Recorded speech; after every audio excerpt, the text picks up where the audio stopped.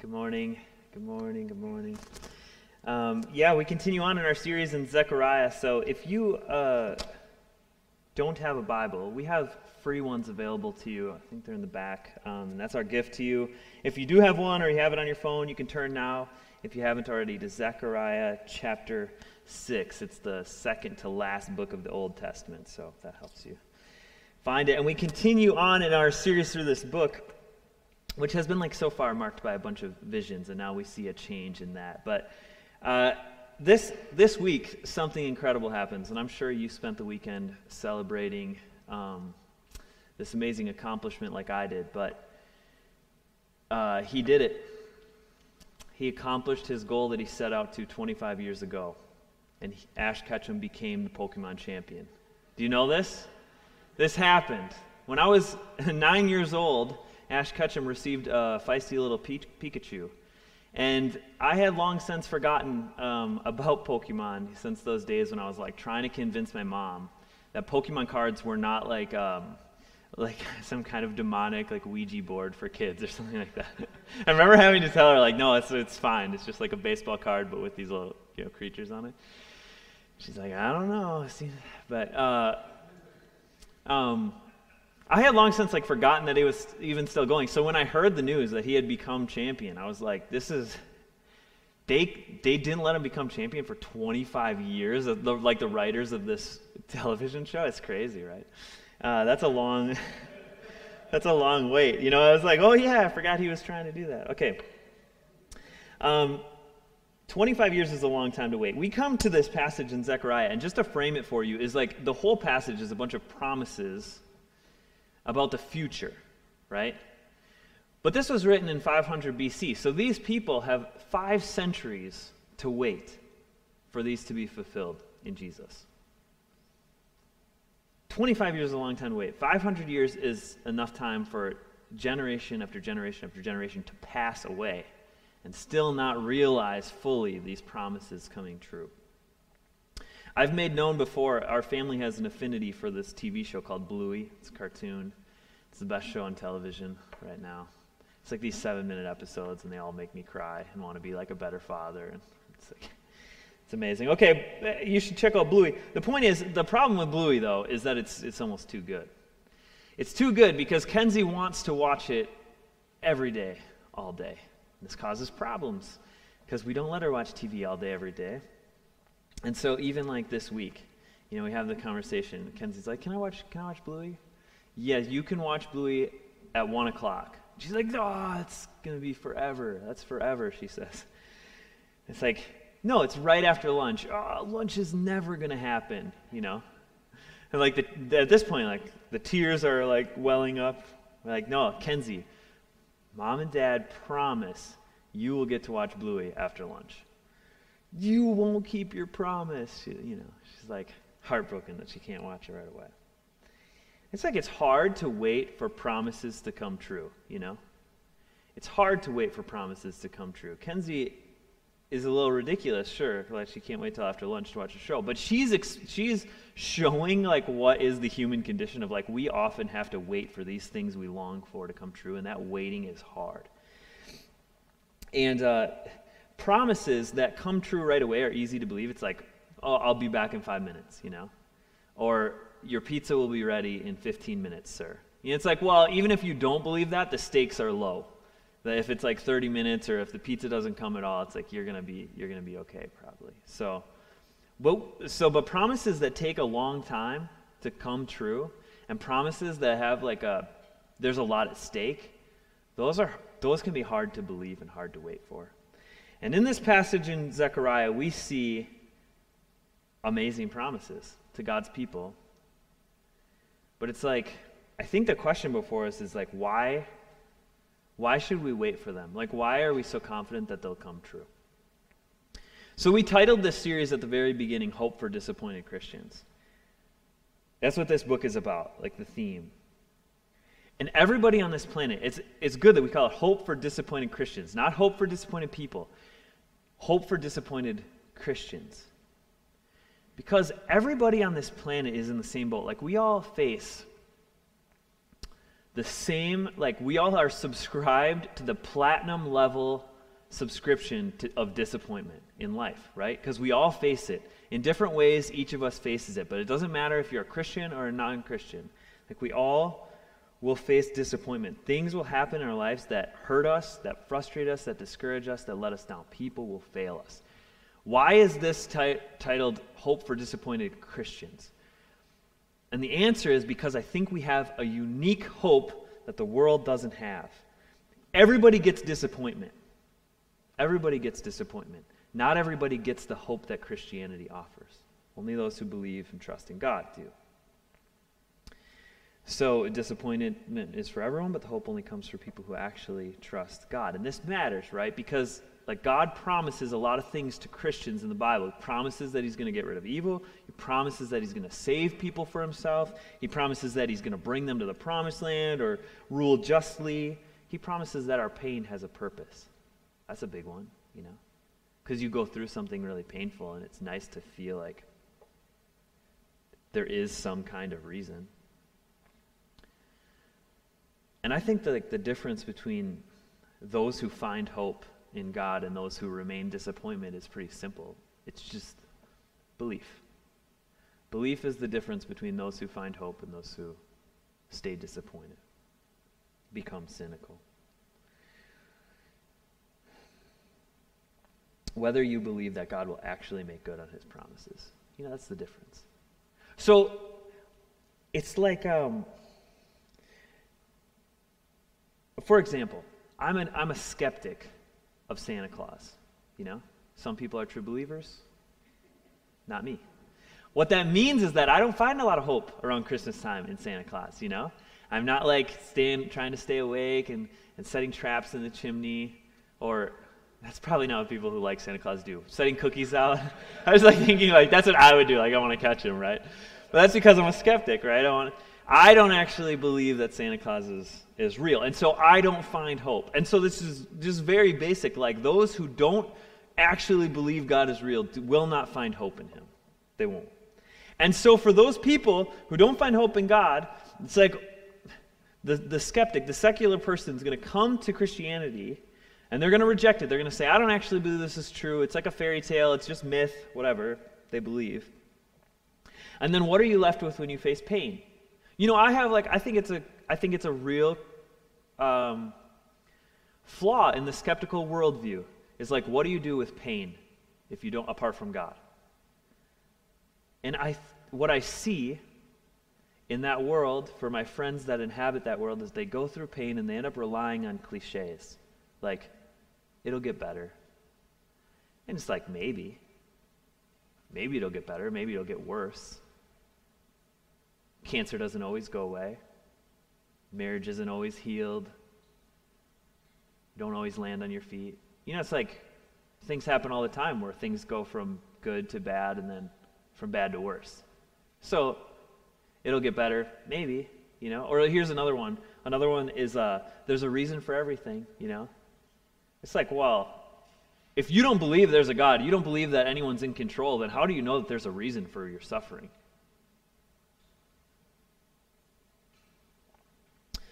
I think if you don't believe in God, if you don't actually believe, you don't actually trust him. And it's like you kind of have your feet set firmly in midair. It's like no foundation to believe that things are going to work out, you know.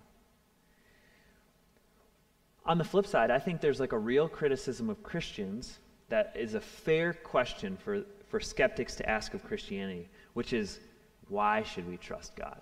You know? Oh, you say you trust God, it gives you a lot of hope, but, you know, is it the same as trusting Santa Claus? Because then it's not worth putting your trust in either.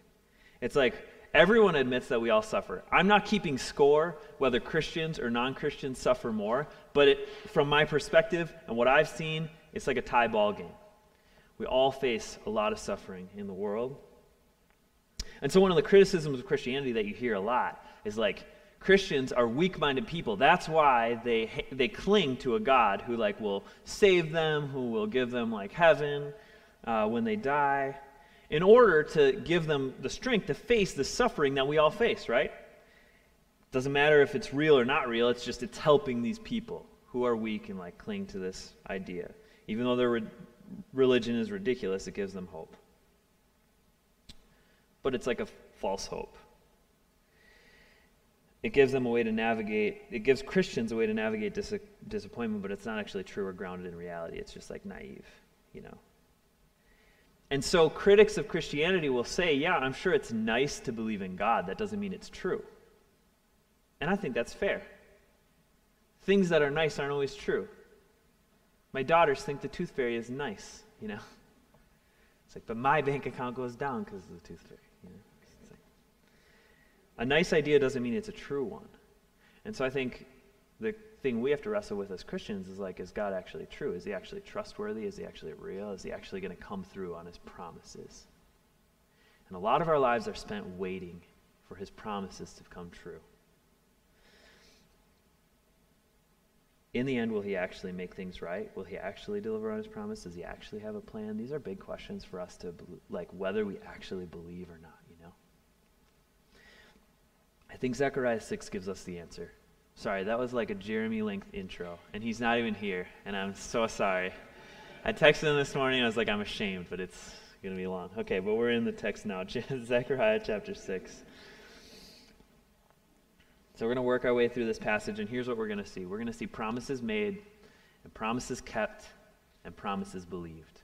Promises made, promises kept, and promises believed. The first is promises made, and that's going to be the majority of our time this morning, are these promises that God makes to his people through Zechariah. Here we go. Verse 9, the word of the Lord comes to Zechariah. And he says to Zechariah, he says, take from the exiles Heldai, Tobijah, and Jediah, who have arrived from Babylon, and go the same day to the house of Josiah, the son of Zephaniah. Take from them silver and gold, and make a crown, and set it on the head of Joshua, the son of Jehozadak, the high priest. This is not a vision. This is something he's actually supposed to do. Like, they will physically do this. So we've moved now past the last vision, which was at the beginning of chapter 6. Now we're just into a prophecy, a command that's given from God to his people. So instead of seeing this vision, Zechariah hears from the Lord, and now he's supposed to deliver this message to the people. And the message he's supposed to deliver is like a visual one. He's supposed to go to these people's houses, Heldai, Tobijah, Jediah, and Josiah, take some silver and gold for them, make a crown, and then find just Joshua, who's the high priest, and put it on his head. And if you remember Joshua from earlier in this book, or maybe you're joining us jumping in for the first time, but Joshua is the priest who gets he has like the filthy clothing that gets exchanged for the clean, pure garments. He's cleansed, he's clothed, and then he's commissioned and sent out to do good, right? To serve the people, God's people, in the temple. Now Joshua shows up here again as the person who would be the visual, to wear the crown for the promises that God will make. Verse 13 now. Verse 13 now, and there's a strange thing about Joshua being the choice to wear the crown. Joshua is the high priest. For those of you that are less familiar, it was like the high priest would go and he would make the sacrifice, present the sacrifice to God so that the people's sins would be forgiven. High priests did not wear crowns. Kings wore crowns. We'll see this throughout, that this is like a dual role that this promised branch would bring. Verse 12. And say to Joshua as he wears the crown, say, thus says the Lord of hosts, behold, the man whose name is the branch, for he shall branch out from his place, and he shall build the temple of the Lord. It is he who shall build the temple of the Lord, and shall bear royal honor, and shall sit and rule on his throne. And there shall be a priest on his throne, and the council of peace shall be between them both. It's like Norm said at the beginning of the service, it was so appropriate. It's like we read the Old Testament. I think a lot of Christians read the Old Testament looking for ways to like be a better person, you know? Oh, I want to be like Moses, you know, delivering the people. I want to be like Abraham, you know. I want to be like David. And it's like the Old Testament is not primarily a guide for like how to be like a good person. Jesus says, he claims, so if you believe that Jesus was telling the truth about all the things that he said, one of the things that he said was that all the scriptures pointed to him. In other words, the primary way that we read the Bible here at Gospel Life Church, and that we should read the Bible as Christians, is to read the Old Testament and look for shadows of Jesus. Like, where does he show up? Because he shows up over and over and over and over again. And this one is pretty obvious how he shows up. So if you've been with Gospel Life, you should be like, oh, this is talking about Jesus. And I'll be like, yes, it is. It's awesome. This is another shadow of Jesus that's coming. And so here's how this man, it's a spoiler, but this is about Jesus. Here's how this man is described. He's a man who's a branch, which can also be translated like shoot. It's going to come up. Joshua stands there with this crown. He's the high priest wearing the crown, but there is someone who will come. He's not talking about Joshua. This is someone who hasn't yet come, who hasn't yet revealed himself, someone who will come, who will rise up, who will build the temple. This is all futuristic language to describe this branch that is coming. And he will build the temple. And the language here that's used would ring a bell for the Israelites, because they would think about the words, the branch, the crown, the temple, the high priest. And it would all mean something to them. These predictions aren't just like, oh, there's a good person coming. It's like this would mean something more than that to the Israelites as they heard this. Because they would remember the prophecy of Isaiah where it's told like the branch, the root of Jesse in the Old Testament. Jesse, this branch would be in the line of the king. Okay? That language of the branch or the root would ring a bell of like someone who was promised to rule over them. And the crown of the king would bring to mind David and Solomon and these great kings they had of their past. And the temple would be like the place where, this is really unique about Christianity. God actually wants to be with his people. The people of this day, like if you compare the religions of the day, and this is written, it's like the gods did not really want to be with their people. Their people were an amusement for them. Something to keep life interesting, right? And they would drop in and drop out and have no thought about what happened to these people apart from amusement. And yet God wants to be with his people. So when this passage talks about building the temple, it's like this is the pinnacle of the way in which God dwells with his people, where God makes it possible for him to be with his people. And even then, his presence with his people is so glorious and so awesome that he has to be relegated to this one day out of the year in this one place where one person from the people of God could go into the presence called the Holy of Holies. So I think it was 2 weeks ago, Chris Dahl, Gospel Life Extraordinaire in the back, he's got a hot sauce collection, okay? And he brought it over for a hot sauce tasting. It's like God wants to be with his people. You're like, what does that have to do with hot sauce? Beth, you look so concerned. Okay. But we're trying the hot sauce, and he's like, this one's actually hot. We should not put a lot on this. Just dip a toothpick in, and then wipe that on your nacho, and then eat it. And that's enough, because it's so hot. And this is kind of God's glory and his presence is so much that we can only take a little bit. And so it's designed in the Old Testament that in the Holy of Holies, one day a year, one person would get to go in to make a sacrifice to make sure that the sins of the people were taken care of. And that person was the high priest.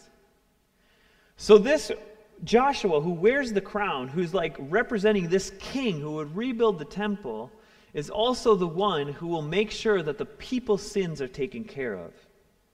The people of Israel would think about this. When I was younger, it's a profound thing. When I was younger, this story is not profound, but this idea that the high priest would go in on the behalf of the people to make sure their sins are forgiven was a profound thing.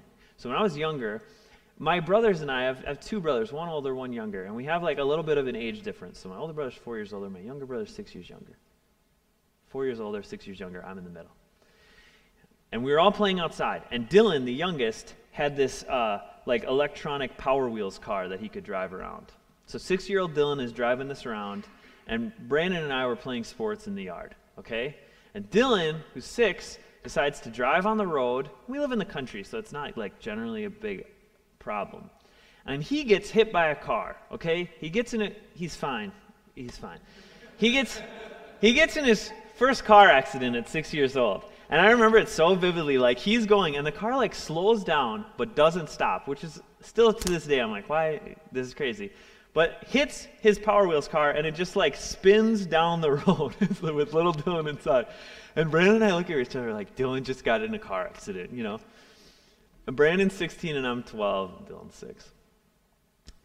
Now, it doesn't work for Brandon to go in and tell mom that Dylan got hit by a car, because Brandon's the oldest. He's responsible, right? So I go in on his behalf to make sure that his punishment is like lessened, right? So it's like, Mom, Dylan got hit by a car. Don't worry. He's okay. He's okay. Brandon's with him. It's all good. He just got a little hit by a car, okay? You know, it's like one of those. So I go in to lessen Brandon's punishment because he's like really responsible. So the high priest would go in, even though the people are responsible for their sin, the high priest would go in and make a case on God's behalf through a sacrifice that their sins should be forgiven. This is the high priest's job. But this is not just a high priest, it's a high priest who wears a crown, because this prophecy is specific about what the king will be like. So we talk about God's promises that he's making. Well, it's like he's making a promise that this king will come and build a temple. In other words, he's making a promise that this king will come and restore the way for God to be with his people. And he says this king shall bear royal honor. Another way of saying it is like it could also be translated clothed in majesty.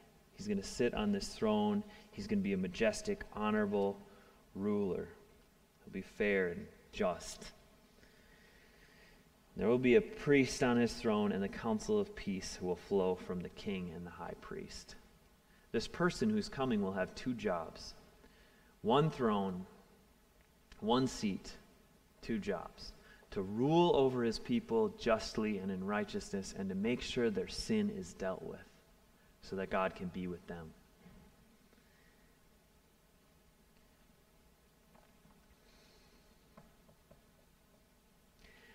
So we have these promises, right?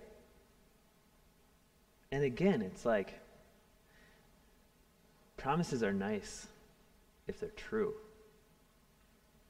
Tooth fairy's nice. It's not true. So when God makes these promises to the Israelites, it's like, you can see why they would struggle to believe. I want to describe 3 kings for you. This Zechariah happens as the Israelites come out of slavery to Babylon. They've been enslaved as a people, captive for 70 years. And now they're coming back to their country to rebuild for themselves a people, right? Prior to that captivity, there were 3 kings that ruled in order. The first king was Josiah. He became king when he was 8 years old. So that seems like a horrible idea, but this is when he becomes king, and he actually is a good king. He's righteous. He follows the Lord. He actually makes it his mission to reform the temple and the actions of the priests in Israel. So he makes it his job to make things right so that the Israelites would worship the one true God and stop turning to idols and immorality. In fact, this is how he was described. In 2 Kings, it says, "Before him there was no king like him who turned to the Lord with all his heart and with all his soul and with all his might according to the law of Moses, nor did any like him arise after." This is the first king. And Israel thrived under the first king. His son is the second king. His son's name is Jehoiakim. His son turned his back on what his father was. So if you have like your dad, you're like, the apple didn't far fall from the tree. This apple was in a different state than the tree. He was evil in all his ways. And actually, after just a few years of ruling, his evil was so pervasive that God sent Nebuchadnezzar from Babylon to come and take him captive. He wasn't killed, though, but he was actually taken captive and then sent tribute, so that all the wealth of Israel was funneled to these people that held them, that had their king captive. He was evil. The third king was Jehoiakim's son. His name is Coniah. So Josiah's grandson. Now, if you're this guy, it's like, you have this model of your grandfather who's a good man, who's a good king. And then you have your father who turned away, the opposite, right? He has like yin and yang for his family history. And now he has to choose what kind of king he's going to be. Well, we probably got like an idea of the kind of king he was going to be in the description of Josiah, where it's like, nor did any like him arise after him. Because Coniah would be a king who would also turn towards evil. And just 3 months into Coniah's reign, Babylon would come and destroy the temple. This is what they did. The king of Babylon took King Coniah, who was evil, who did evil in the Lord's sight, prisoner in the 8th year of his reign, and the 8th year of Nebuchadnezzar's reign. and carried off all the treasures of the house of the Lord and the treasures of the king's house, and cut in pieces all the vessels of gold in the temple of the Lord, which Solomon king of Israel had made, as the Lord had foretold. He carried away all Jerusalem, and all the officials, and all the mighty men of valor, 10,000 captives, and all the craftsmen and the smiths. None remained, except the poorest people of the land. So these people who get this prophecy, it's like, it wasn't just like, I think sometimes it's hard to put ourselves in their shoes. But it's helpful to know, like, they had seen bad kings and the destruction that they had caused, so this promise means something to them, you know? This isn't just like, oh, you're going to get like a better governor for the next 4 years, or you're going to get a worse governor for the next, it's like, we're crazy. This is like, this guy is going to determine the fate of your life. And so a promise of a good king coming meant something to them. And we're not that different. Like, we still, if you paid any attention in the last week, it's like people are up in arms, one way or the other, Because our hope is that we would have a good ruler. It's like indwelt in us that we long for a good ruler.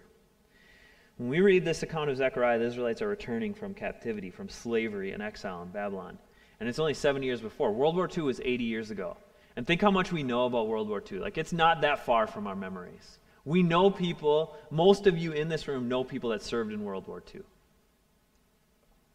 So 70 years ago, they know these three kings. I come back to these three kings because it's going to help us understand what the Lord is promising to his people. Zechariah 6:13, listen to this. It is he who shall build the temple of the Lord and shall bear royal honor and shall sit and rule on the throne. Jeremiah the prophet, just before Zechariah, he wrote about the two evil kings, and he said this, "As I live, declares the Lord, though Coniah, the son of Jehoiakim," the last two evil kings, right?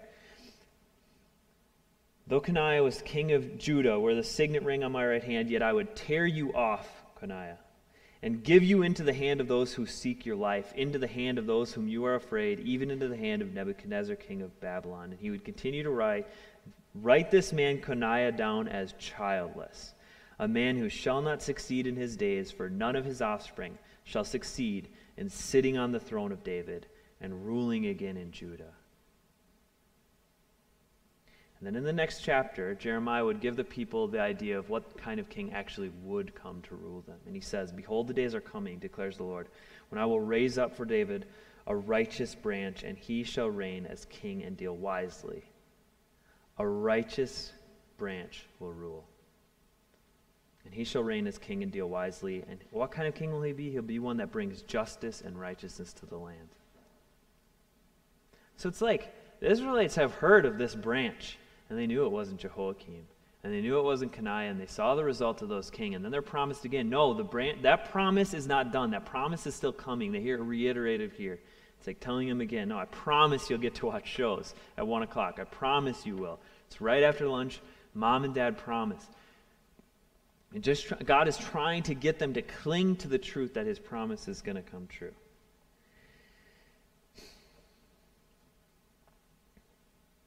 God's promises aren't just made, though, they're kept.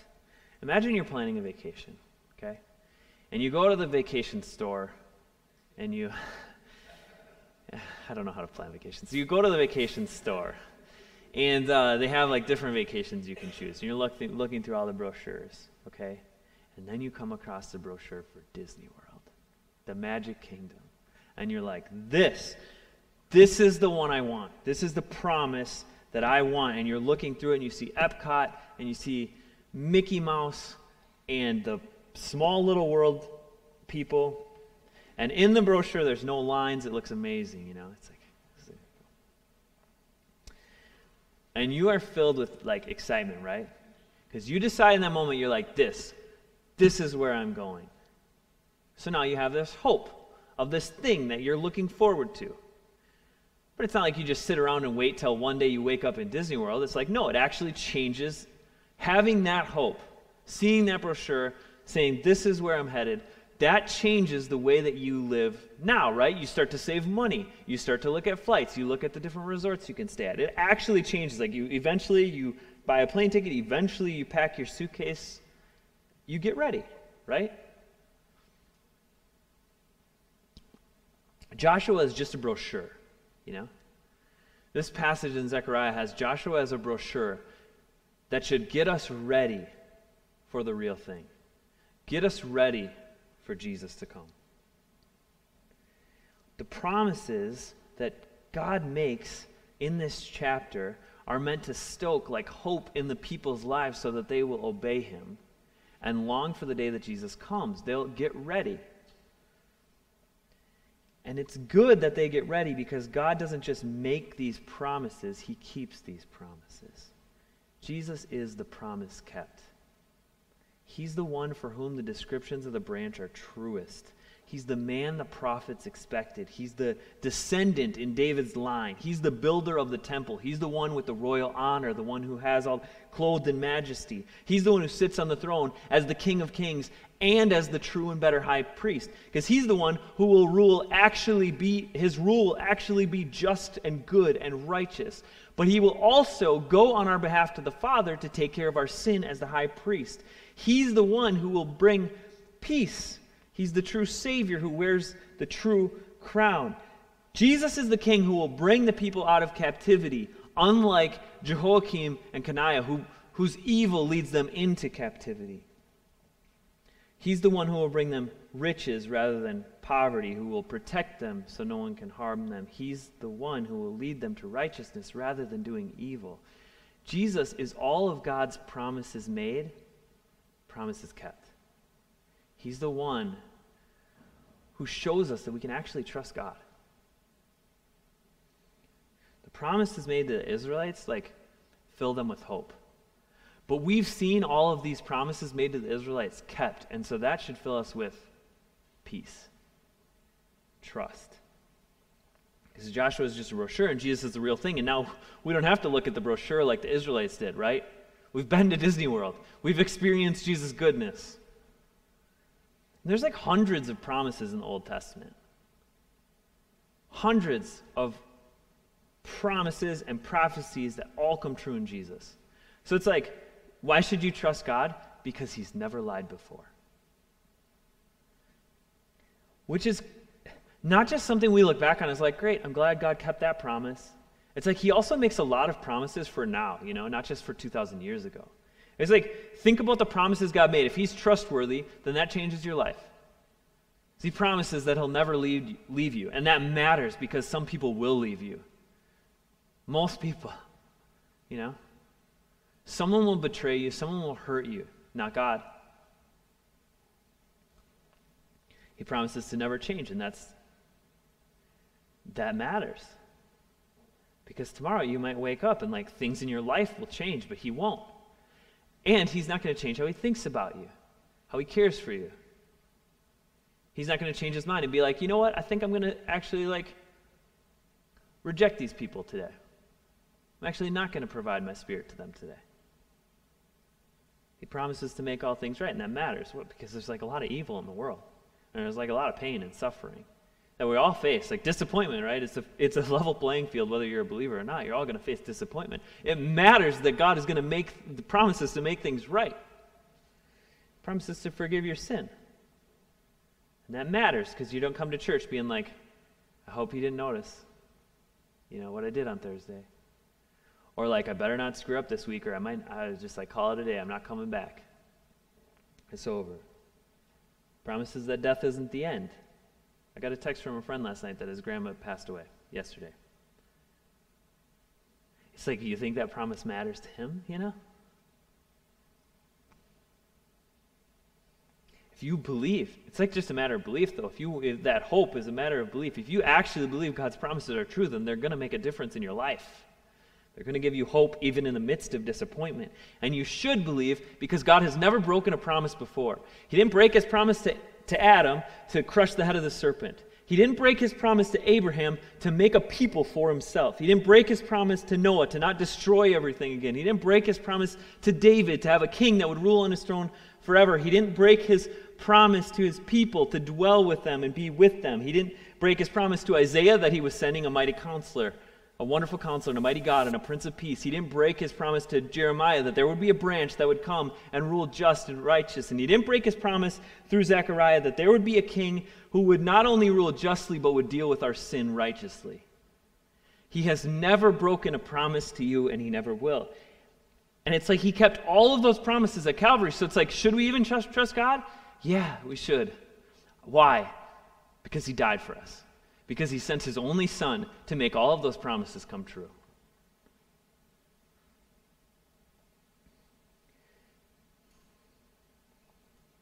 And it's like when suffering comes and like painful things happen, you can like be angry and hurt and betrayed, and like I think the question like we are forced to ask is, do I trust God still? It's like easy to trust God when like things are good, you know? It's like, do I trust God still?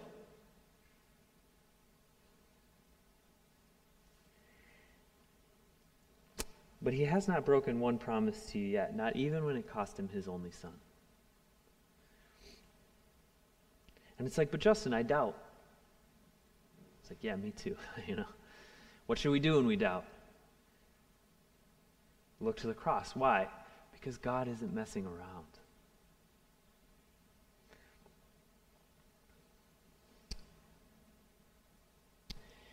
So God makes his promises and he keeps his promises and we believe his promises. And there's a story of a man named Polycarp. He was a pastor just like a little over 100 years after Jesus.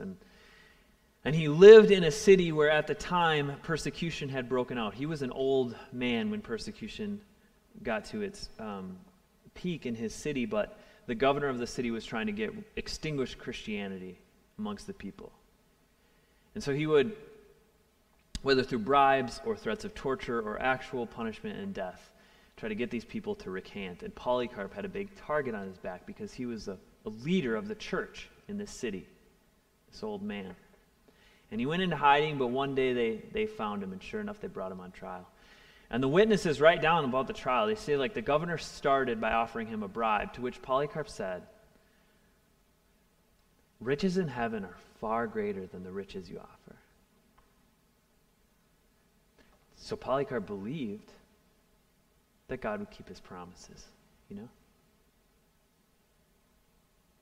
And then the governor said, well, if you want to take my bribe, like, we're going to sentence you to death. We're going to burn you at the stake. And Polycarp answered, he said, 86 years I have served him, and he has done me no wrong. How can I betray my king? And so he was killed. But I don't think Polycarp regrets trusting God's promises versus the governor's promises, you know?